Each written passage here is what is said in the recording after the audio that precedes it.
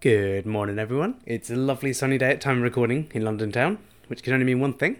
It's Matthew back at again with the Medics Money Triage, the small little segment where we take some bigger concepts from the main podcast, give you a few clips, and have a little chat about it. Okay, so this week's triage is taken from episode 114 of the main podcast, entitled Dispensing GP Goldmine? Which aired on 27th of September 2022. Now, this is particularly relevant as we've actually just confirmed the dates for our 6th New to Partnership course. Now, the guest on this podcast led a 5-part bonus session all about dispensing, exclusively on the Medics Money Partnership community. So head on over to medicsmoney.co.uk/GP course for all the details. So for the 6th cohort, we got the first session on the 31st of July, and then subsequently the core sessions begin in September. Okay, so in this first clip, we're just covering the basics of what dispensing in general practice is. And I got an email the other day from an F2 who said that they listened to one of our quite technical GP business podcasts, and they never realized how much of running a business being a GP was, and never more so with dispensing. But what is dispensing, right, in simple terms? Well, dispensing basically means you have a license to dispense medication to your NHS patients who are eligible for you to dispense to. So you have a model where you have primary care doctors who write prescriptions and they send them off to a pharmacy, and nowadays it's all EPS. And so that travels via the ether to the pharmacy. Pharmacist then dispenses the medication.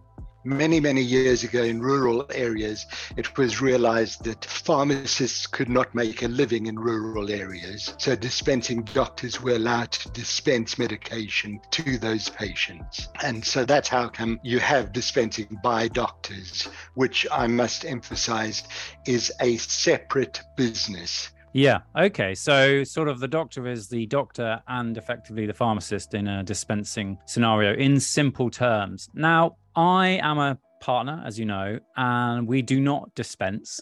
And I think the perception amongst people that don't dispense is that, dispensing practices are a goldmine, basically. And then I got to see the accounts of some dispensing practices, and I was a bit surprised in the variability. Next, the all-important question we're going to cover: are dispensing practices actually a goldmine, or not really?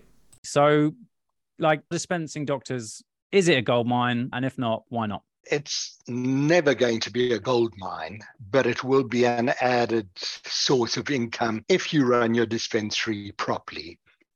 I'm sure you've had a look at some accounts where the dispensaries have not been run as effectively as maybe they should. So you can make a loss in your dispensing if you don't keep an eye on it. You would imagine that it should be a gold mine, and many, many years ago, it was very easy because drug companies used to give huge, big discounts, and dispensing doctors didn't have to do much to earn a fair amount of money. But if you look at the earnings of GPs who are dispensing and non-dispensing over the last 3 to 4 years, the gap is narrowing. It used to be about 12,000 more per annum per dispensing GP. That narrowed right down to about 6,000 a couple of years ago. You've just had the most recent earnings figures, which I think you need to treat with a little bit of caution, because those are taken from accountants, and we all know about accountancy magic. I hope I'm not stepping on anyone's toes. And in the last year, if you have a look at the figures, dispensing doctors made on average about £10,000 more per annum pre-tax than non-dispensing. And that's for running 2 businesses. Now, you might be thinking to yourself, can I dispense? The answer to this is partially covered in this next clip.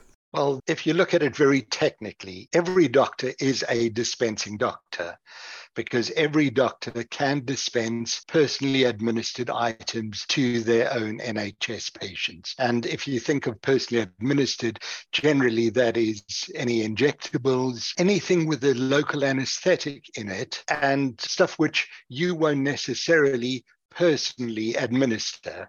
These are all deemed personally administered by the NHS Business Service Authority. And so you are able to dispense, and you would get reimbursement plus a dispensing fee for those. You cannot dispense non-personally administered items. So to become a dispensing practice, you have to be in what's called a controlled locality.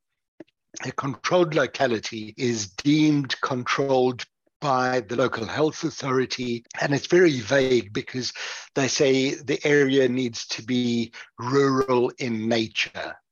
And that is open to interpretation. And we have seen over the past 4 or 5 years, some CCGs, as they were, trying to take away controlled locality from certain areas. If they take away controlled locality, you cannot dispense to any patients who are not in a controlled locality. So to dispense, you have to be in a controlled locality, and that gives you premises permission to dispense from your premises.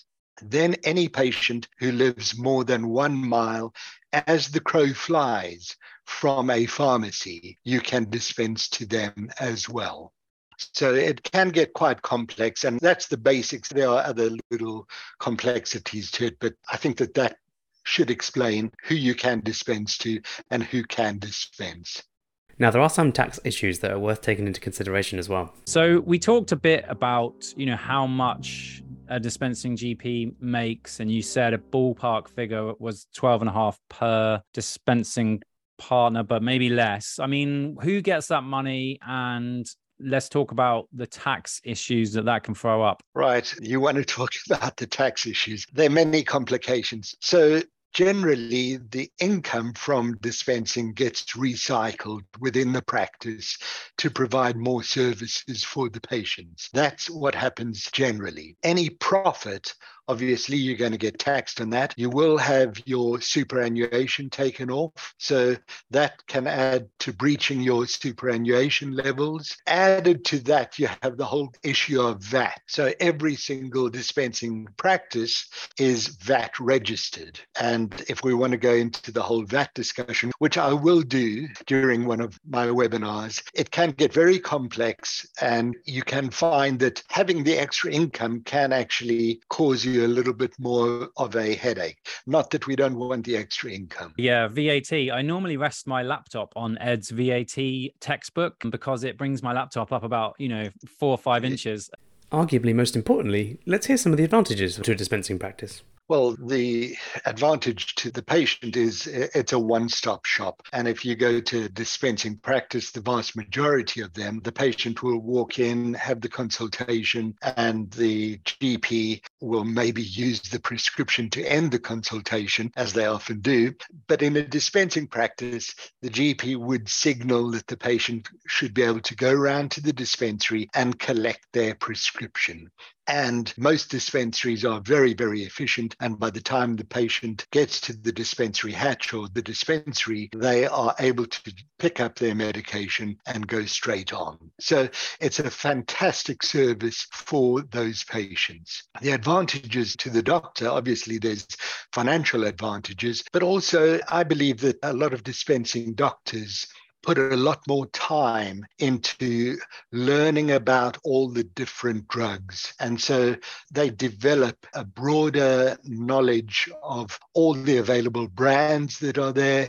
They develop a knowledge of when it's best to prescribe by brand or by generic. So there are advantages clinically, and they also know what's in stock. So the patient can get their medication, and they tend to stick to a fairly defined formulary. They don't often go off formulary. So those are the advantages. You should know by now, as always, I like to hold a little bit back to give a little incentive to check out the full episode. So if you'd like to hear about the disadvantages of setting up a dispensing practice, check it out wherever you get your podcast. Of course, providing that is enough of an incentive. For the last clip, let's hear Philip giving some wisdom about the state of general practice at the minute. I wonder if for the last 5 minutes I could use your wisdom and experience, because, there's a lot of negativity around in GP at the moment, and it's pretty tough being a GP at the moment. But what my more experienced colleagues say is that, it goes in cycles and things get really bad and then they get good again. With the benefit of your, would you say 31 years? Yeah. What's your kind of feeling on where we're at in that cycle and what's happening in GP right now compared to what's happened historically? Because we've been here before, right? And Yeah, there is a 5-year cycle. So every 5 years, my belief is that someone in Whitehall says, well, we need to create some more jobs. So let's restructure. So they start the restructure.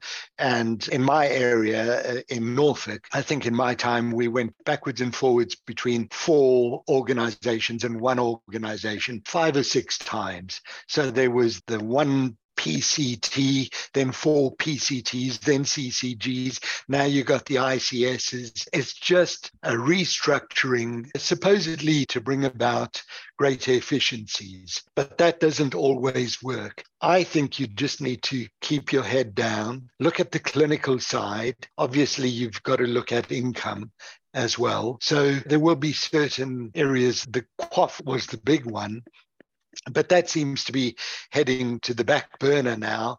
And everyone, they basically get you to do stuff, pay you for it, and then over time withdraw that payment and expect you to continue doing it. And just accept it. It's not worth fighting it. What I did every 5 years myself, I tried something new.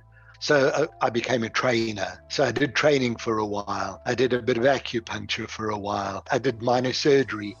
So find something that really enthuses you and do that, because otherwise the job can drag you down. There is pressure. There's huge pressure from patients, and there's internal pressure from yourself, because we all doubt ourselves and think one day we're going to be found out that we don't know anything. But you've got a huge amount of knowledge. Use that knowledge. And also, the one thing that really changed the way I practice in the last 10 years was getting a nurse practitioner, a fantastic nurse practitioner, and allowing other people within the clinical team to take on responsibilities such as reading all the letters and actioning all the letters. So I only saw 2 or 3 letters a day, checking all of my results. So I only saw 3 or 4 results a day, but you have to find the right person who's able to do that, and that will take a huge amount off your workload. That's my tip for the year. Okay, as always, thanks for tuning in to Medics Money Triage. I'm actually off to go and meet Ed to do a little bit of Medics Money work together. Should be really nice in the sun. And just a quick reminder that we have confirmed the dates now for our 6th cohort of the Medics Money Partnership course. So if you're a new partner in practice and you want to learn everything you need to know, please do come along. You can get in touch at team@medicsmoney.co.uk or through the website at medicsmoney.co.uk/GP course. Cheers everyone, have a good week.